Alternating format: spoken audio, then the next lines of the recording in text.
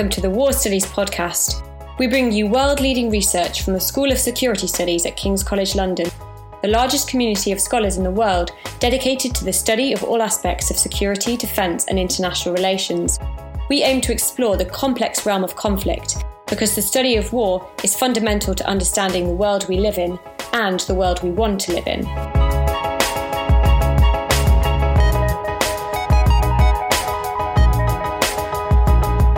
Time again, these human rights norms can be thrown out the window and under the guise of saying, well, these were private actors, so we're not responsible to that. In today's episode, we look at the murky and sometimes criminal world of private military and security operations and why they pose a threat to women, peace and security objectives. Police and humanitarian workers were frequently involved in not only the facilitation of forced sexual abuse and the use of children and young women in brothels, but in many instances became involved in the trade by racketeering, bribery, and outright falsifying of documents as part of a broader criminal syndicate. Women were being trafficked and raped by soldiers and police officers sent to keep the peace. These were the words by whistleblower Catherine Volkovac from Nebraska, employee for DynCorp Technical Services, a U.S. company providing maintenance support for the United States military, as well as recruitment of American officers for the International Police Force. DynCorp, a private military and security company, had earned $1 billion worth of contracts to deliver these services during the post-war peacebuilding period in Bosnia in the 1990s. Volkovac had been posted to Sarajevo in 1999 to investigate sex trafficking of young women from Eastern Europe into Bosnia. What she discovered was deeply disturbing. A network of brothels and bars where kidnapped women were sold as sex slaves to service the United Nations and military bases, with officers employed by private military and security firms like DynCorp from a range of countries including the United States, the United Kingdom, Pakistan, Germany, Romania, and other government contractors and local organized criminals. As she took her concerns to her employer, she was blocked, sabotaged, and even her life was threatened. DynCorp at first demoted her, then sacked her 6 months later, claiming that she had filed erroneous timesheets. It took her 2 years to win her case against unfair dismissal. Yet despite all she had unearthed on DynCorp, in 2003 the company was awarded another contract by the U.S. State Department to provide services in Iraq. While sexual violence, trafficking, and coercion feature as particular violences against women by private actors, it's not the only form of violence they experience. More profound is the broader forced labor activities that include passport confiscation and debt trapping, which bonds workers into unfree labor practices. These practices have clear gender and racial components to them. It is within this broader context of forced and unfree labor, often further obscured and silenced when it's at the hands of international private actors, for which this story about DynCorp materializes. Human rights investigators were never allowed to fully investigate the abuses of DynCorp. The young women were simply sent back to their home countries, while suspects were moved from this mission to another mission. Serving on a United Nations mission gave them full immunity against prosecution to this day. As evidenced by this case and so many other cases of human trafficking into forced labor, the murky middle ground held by the private actors further exacerbates this kind of violence, and indeed many other forms of violence against women. Hello and welcome to the second episode in this special three-part series for the War Studies podcast, marking 20 years of women, peace, and security. I'm Amanda Chisholm, guest presenter on today's episode. I'm a senior lecturer in security studies and researcher in gender and security at the School of Security Studies, King's College London. My research offers a feminist political economy and security look at global security markets. I'm delighted to be joined by two leading experts working in women, peace, and security. Dr. Jamie Hagan is a lecturer at Queen's University Belfast. She specializes in the intersection of gender, security studies, and queer theory, including LGBTQ inclusion in women, peace, and security practices, as well as a queer analysis of security studies more broadly. Our second guest is Professor Saskia Stasiewicz, who is a professor of international politics at the University of Vienna. Her research expertise covers feminist and post-colonial international relations, security privatization, private security and military companies, as well as the integration of women in the military amongst a variety of other emerging cool research projects. Today we're going to be talking about a key area of war and conflict we feel is missing from Women, Peace and Security agenda.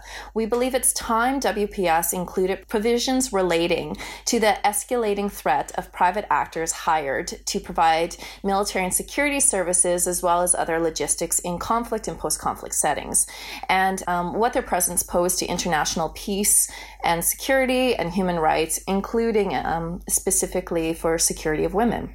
The exponential growth of private military and security companies since the early 1990s, as well as other private global actors such as transnational mining companies, are an increasingly important challenge for the WPS agenda.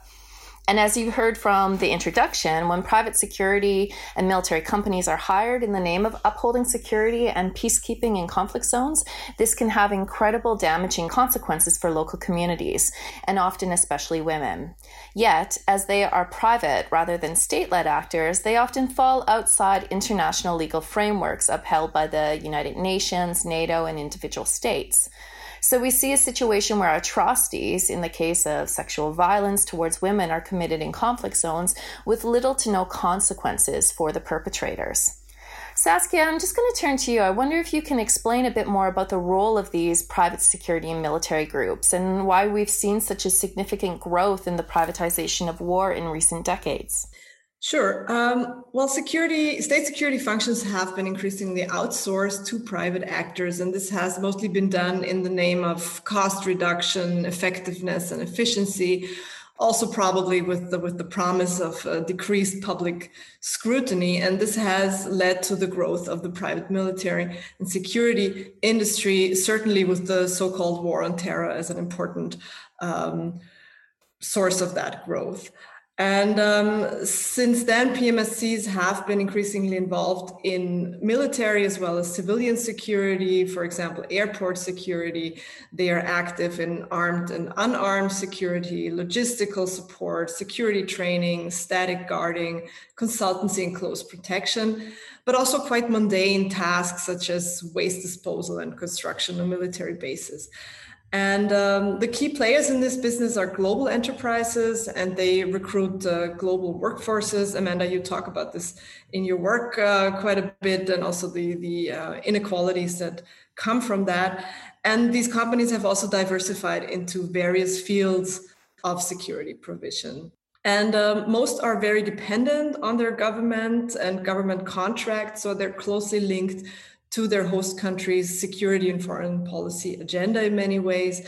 So while they might be legally understood as private actors, they are not separate or in opposition to state actors, but instead strongly connected to state security elites. That's fascinating. I wonder, Jamie, if you can weigh in on what are the specific gender challenges that, come from the increasing privatization of war? Yeah, I mean, certainly the gender challenges are multifaceted, but when I'm thinking about this, I'm really thinking about two key questions. So why does it matter that when gendered violence is perpetuated by private actors? So specifically, what is the distinction that happens when this violence is in a private space, right? But also, how does this violence fit within the larger picture of gendered violence within society? So it's important to remember that private actors, though, as we'll explore more, are actually in this gray area legally often. And that may actually be quite convenient for states. And so even if states are signed on to, say, peace deals that have really progressive intersectional approaches to understanding gender and to addressing gendered violences, or even these, international human rights treaties, time and time again, these human rights norms can be thrown out the window and under the guise of saying, well, these were private actors, so we're not responsible to that. We definitely see this a lot in prisons and places of policing, right? And I think even looking at the United States, and there's been so much attention to the racial and gender dimensions of violence at the hands of those who are meant to be providing security. So certainly this is happening in conflict spaces as well, and we should be learning lessons across these different spaces, right? I really like how you picked up on the intersectionality of all of this, right? So it's not just about, gender itself, but the ways in which this is sort of violence and broader exploitation and whatnot is also, intersects with sexuality, with race, with class. I mean, I certainly in my own research on Global South workforces, the conditions of which they're often coerced into private security markets for a variety of different reasons, highlights the racial practices involved in who we recruit, but also the outsourcing of risk onto Global South workforces. And I think for me, this was the structural dimensions was highlighted in the recent case within the Canadian courts, out-of-court settlement between the Canadian government and a class action suit by Nepali families of security contractors that were killed in Afghanistan protecting the Canadian embassy. What I think this court case highlighted was really the failure of international and national laws and regulations, and this failure of the market knows best logic, right? So these contractors were employed by a UK-based security company who proved negligent in due care and safety for these Nepali workers, and they were killed by a vehicle-borne suicide attack en route to the embassy. Their deaths, for me, demonstrate how dangerous this work is, but also how that danger, again, gets outsourced to poor brown and black bodies, the Global South. And for me, it also highlights the difficulties families have in actually obtaining justice when violations do happen, or violence happens, right? Whether, it's sexual violence or other accounts of violence. And unfortunately, despite the out-of-court settlement, the payout, there was no structural changes to how the Canadian government hires security companies and their due diligence in the broader vetting process, which again, reinforces what you just said, Jamie, around states sometimes benefit from this blurring and from these gray areas. So just turning to Saskia, I wonder, you talk about particularly this term of privatization of war as a gender phenomenon. And I just wonder, again, returning to that, what do you mean by this? Well, to a gender scholar, anything is a gendered phenomenon, right?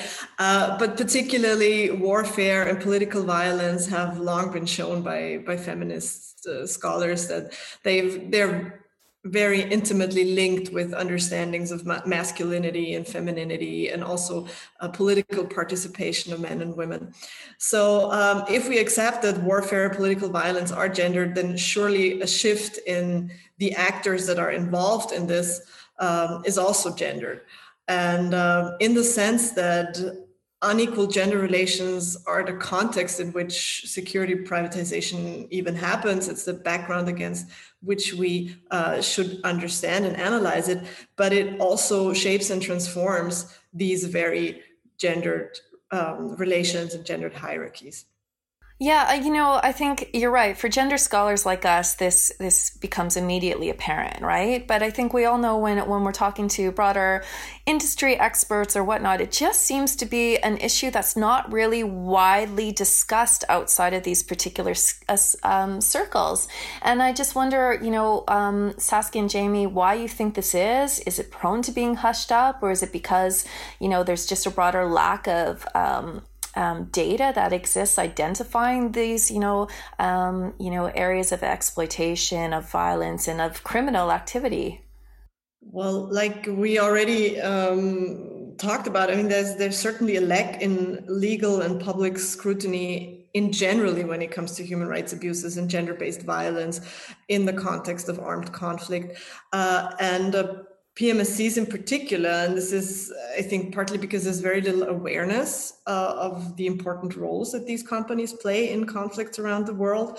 So if there is media reporting on these issues, it is very likely going to be around scandals that involve state or international forces.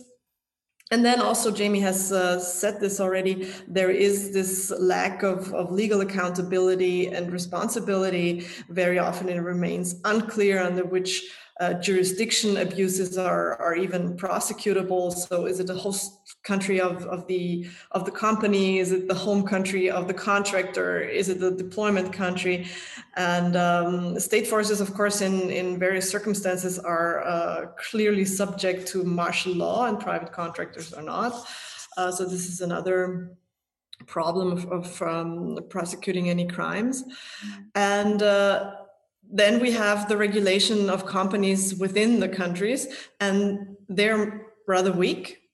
And the answer to many of these problems in the past have been self-regulation. So a rather misplaced belief that the market is self-regulating and that this will automatically lead to driving out bad apples in the industry out of the market.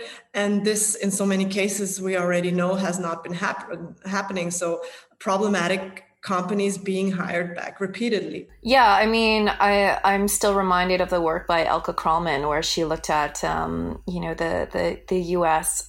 Department of Defense and their hiring practices on private military and security companies. And even when these companies have been proven to be, fraudulent or other criminal activity, they still continue to get rehired, which totally speaks to what you and Jamie have both said, is that, market logics are grossly ineffective here, and they don't work, right?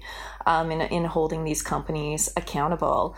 I just wonder, we've definitely highlighted that there's a legal loophole here, right? And there's certainly a gray area in which they operate. So are we then calling for these private companies to be brought into the fold, the focus within the WPS agenda, and by the WPS community? And if so, is this the best approach? I mean, wouldn't it be better to maybe tighten up international law and legal regulation frameworks to ensure these kind of atrocities are stamped out and brought to justice? What do you think, Jamie? So in some ways, this really reminds me of the question about whether or not we need a specific resolution for addressing LGBTQ experiences, right? So as I'm looking at queering women, peace and security, sometimes folks will say in the Q&A, well, then do we need a 12th resolution to look at sexual orientation and gender identity specifically?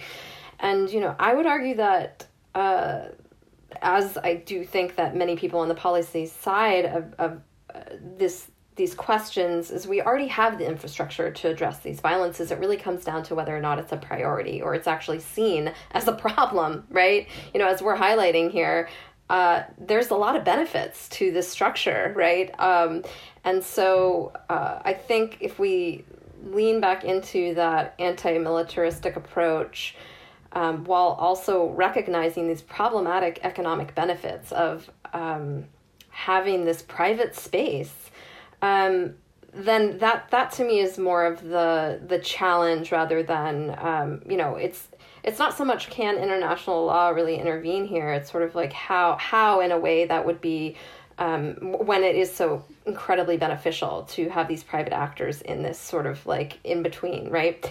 So there's been, and related to this, thinking about LGBTQ communities and sort of where they land with this homophobic, transphobic violence as really quite undocumented, but definitely happening in these spaces. There's extensive work on political homophobia and how it can be really quite strategic for states to use that as a way to uphold patriarchal gender norms. And so I think the logic of how that transphobic and homophobic violence would then be perpetuated by, private security actors really follows. It makes a lot of sense why private actors would be able to engage in this gendered violence against, say, trans women, and there wouldn't be a space that would be willing or even interested in finding accountability for that violence. So to me, this kind of goes back to the question of what peace and security looks like as imagined by these frameworks, and sort of why is this falling through, and who would be, at the earlier point about who are we looking for to seek accountability.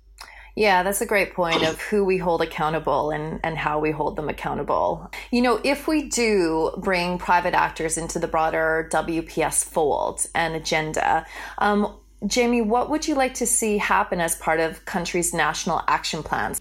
So yeah, I think that, as I was saying, that this really links up with, as I'm thinking about queering of security, how that can actually really reframe what peace looks like when we're working with these women, peace, and security initiatives. So I think the challenge here of bringing attention to privatized violence is definitely one that's been evidenced as really important by queer communities, because it does highlight these sort of, false distinctions between, as research on gendered violence shows us, there's not really this clear demarcation between peace and conflict times. And I think especially for those who are marginalized and more likely to be targeted with homophobic and transphobic violences, right? So I think, as I was saying earlier, rather than including this maybe privatization of war as a lens of thinking, which absolutely needs to be part of the project, it's really linking back up with that anti-militaristic approach to peace and security that continues to critique what security looks like, right? Whether or not a police force that is known by the queer community to be fully able to conduct crimes against LGBTQ people, which may actually be quite public, and not actually have any accountability. Can the women, peace, and security infrastructure kind of lean into having more LGBTQ people in those spaces as sort of a feminist initiative? Absolutely. Saskia, did you want to weigh in on this at all? Sure. Well, I think before we even start talking about national action plans, which conceptually will also have to look very differently, considering how much countries outsource and how much that is even an issue. So for the Austrian national action plan, I think, for example, private security would not be much of an issue, but for the UK action plan, it should definitely be one. But I think before going into the national action plans, we have to think more about how to integrate the notion of private actors into the overall agenda, practically and conceptually. And this really goes beyond the issue of simply private security companies. And I think it extends to the question of how corporate actors as such, and I'm thinking here particularly of multinational companies, are often active agents in political violence. But when it comes to the national level, I think there is no way around regulation on the one hand, but regulation alone is certainly not going to alleviate the problem as a whole. So I think we need to ask the difficult question and invite states to ask that difficult question to themselves. Are any practical or financial gains that can be achieved through outsourcing, are they really worth all the problems that come with it, the human rights abuses, the unaccountability, the gender-based violence? So is it probably sometimes a safer bet to just not outsource? Yeah, good question. And an important question, I think, to continue to ask, so we stop normalizing or just treating, private actors, private security actors as just unfortunate but inevitable. But yeah, reimagining, are they even appropriate in these spaces? And I guess, if we look at the issue a bit more widely beyond WPS, I know there's been certain feminists certainly have called for gender mainstreaming, not only, within militaries themselves, but also within private military and security companies for a variety of different reasons. And as we've discussed, these private groups are usually heavily male-dominated, cis-male-dominated, which have been detrimental to peacekeeping and community rebuilding efforts in post-conflict and conflict-ridden zones for a variety of reasons, not just, with the embodiment of being male, but the certain militarized masculinities that come with doing that sort of work. What would be the effect of getting more women and people of diverse characteristics, such as people from LGBTQI communities, in these roles as security personnel and peacekeepers? There's always this hope, right, that a more diverse military workforce is going to lead to less militaristic outcomes and less political violence. I don't know if that is true. And I don't think we should put all our hopes into that. I understand it can be very important to strategically emphasize the added value of that kind of diversity in a military workforce. But I think we should just integrate these different groups because they have a right to be there, and not expect them to add anything extra that others can't. So for me, it's a question of rights and the rights of different people to be part of these efforts. And they shouldn't have to prove that they're better at it, because research has already shown what kind of pressure that brings onto women peacekeepers, for example, and how much it takes the focus away from probably changing the behavior and the practices and the identities of male peacekeepers. So I don't think women or LGBTQI or any other communities should be required to bring different qualities to peacekeeping than your stereotypical male peacekeeper. Though I am sure that they do bring different qualities. But I think instead we should ask, what does the stereotypical male peacekeeper bring to the table? And whether it isn't this profile that we should be demanding to change. Yeah, I agree. And the way that this could be monopolized for pinkwashing efforts is not lost on me either. I'm not especially convinced that, as I said earlier, that having maybe more LGBTQ peacekeepers, right, is necessarily the feminist project, right? Even though, of course, that is part of what gender mainstreaming arguments would say.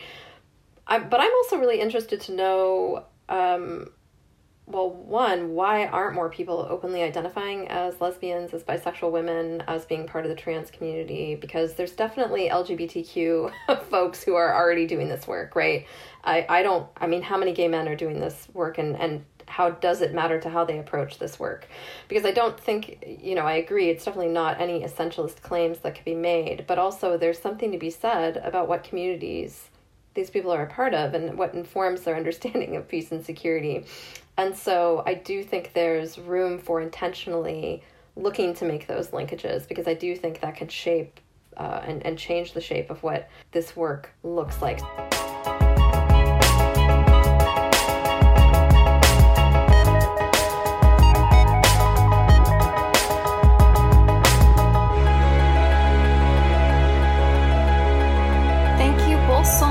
Reflections. What we're going to do now is move to the feature section of this podcast, where we look at the researchers behind the research and what compels them to explore their areas of expertise in the world of war studies. For me, I became curious about private military and security companies when I first read about them in Middle East and African Studies module on just broader security in these parts of the world. But I remember as an undergrad student at the time having no idea that states actually privatize security.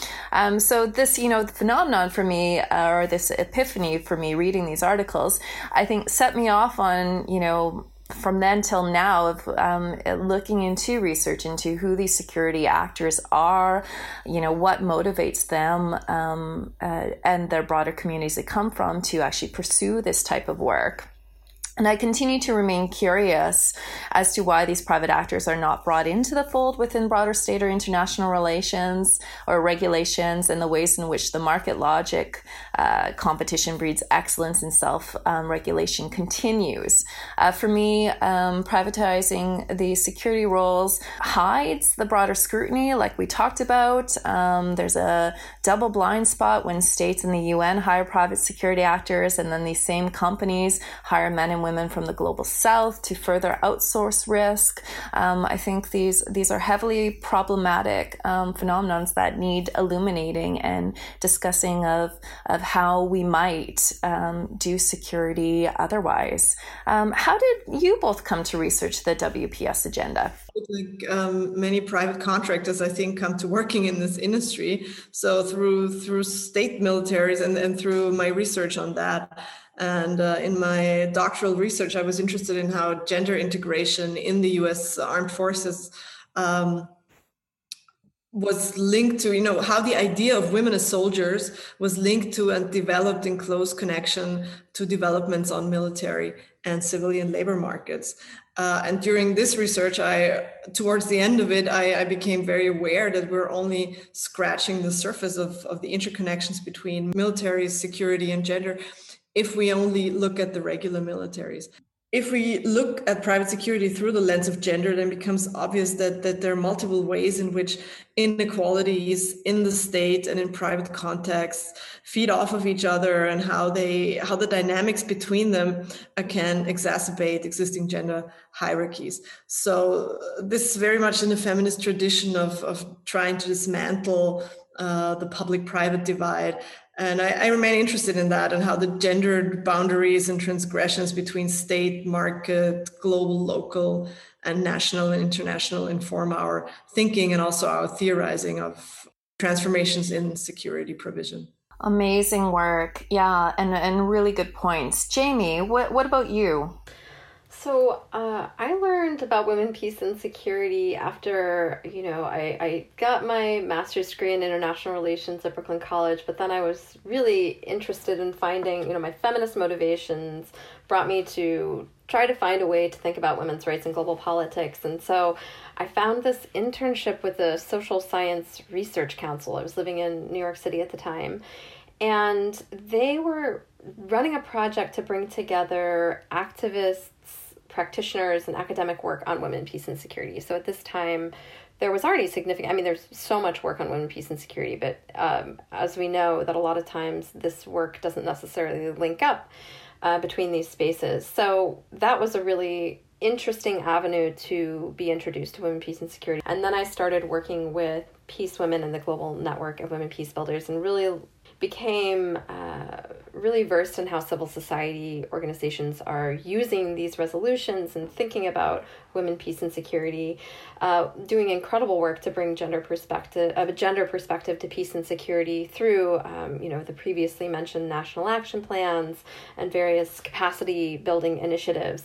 But I was really compelled to see, to bring a queer analysis to this, because I did see a gap in attention to queer voices in the space, which is someone who'd been part of and continues to be part of feminist and queer organizing. I see so much of this work as being intersectional, as being linked, and actually so many, really frankly, lesbians have been at the forefront of a lot of this women's human rights activism. So it was a dimension that I thought really needed more attention, and it's proven to be a really fruitful intervention to think about, queering women, peace, and security, but really also the discourse about how those who are doing this work think about women and think about gender. And I think, it's a really motivating thing to see that there is now, Outright Action International as part of the NGO working group. We're seeing real movement on bringing in this attention to queerness and in women, peace, and security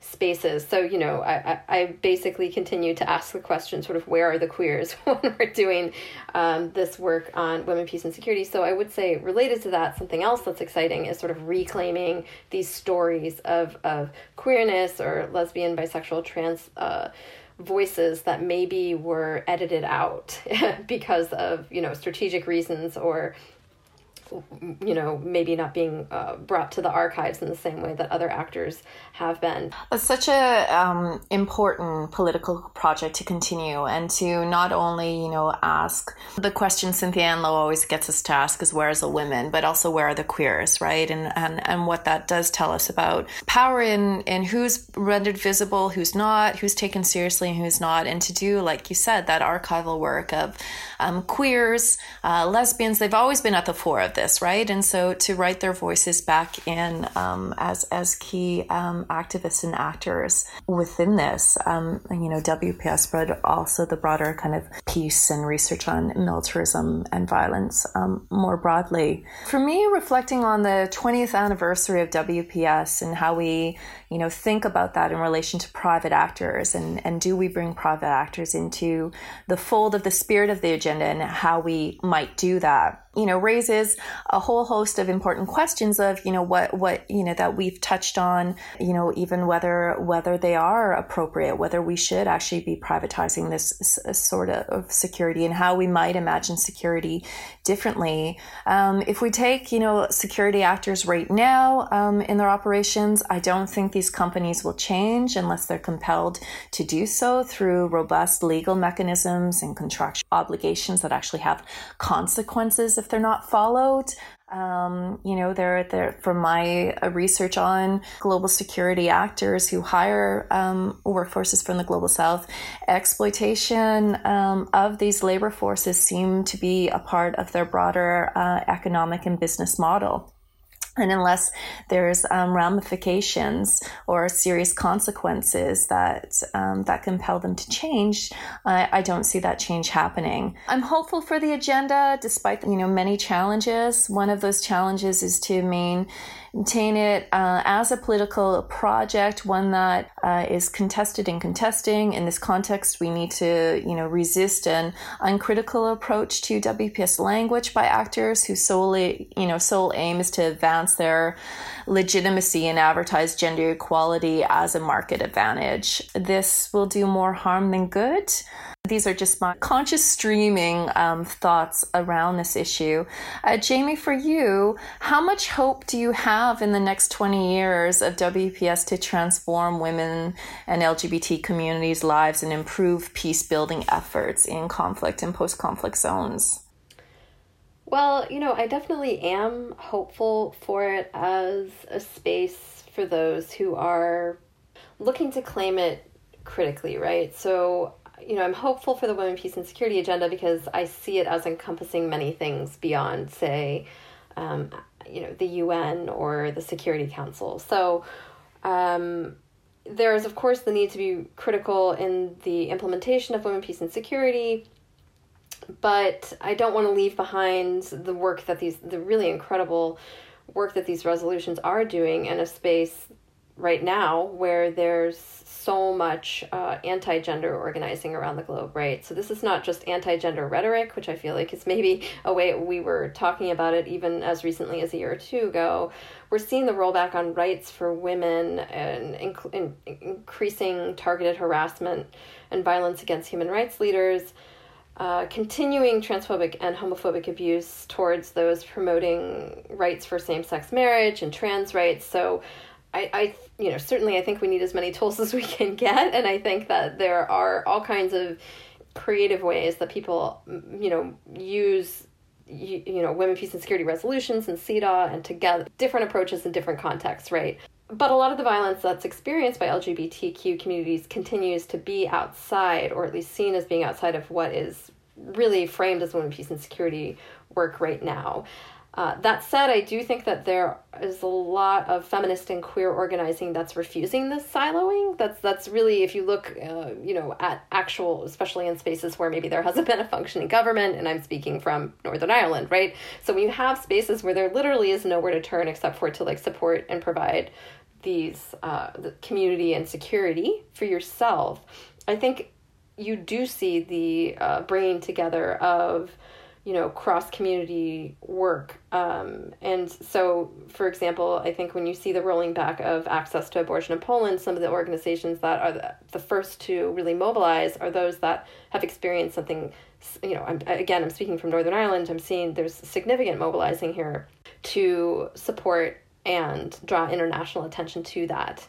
Lack of access to abortion in Poland. And you see that in the space of Northern Ireland, where there's been linkages between queer and feminist organizing, recognizing this all very much as being part of security issues in a post-conflict society, right? So this is, this cross-cutting organizing really keeps me hopeful about how Women, Peace, and Security can continue to transform women's lives and the experiences of those most marginalized under patriarchal regimes, whether because of their sexual orientation and gender identity or just the same, it's the same misogynistic logics that drive the violences in this anti-gender mobilizing. And I think that those spaces that Women, Peace, and Security can really and is already offering a tool for mobilizing can really take advantage of this, of how this is recognized across different community spaces. So that definitely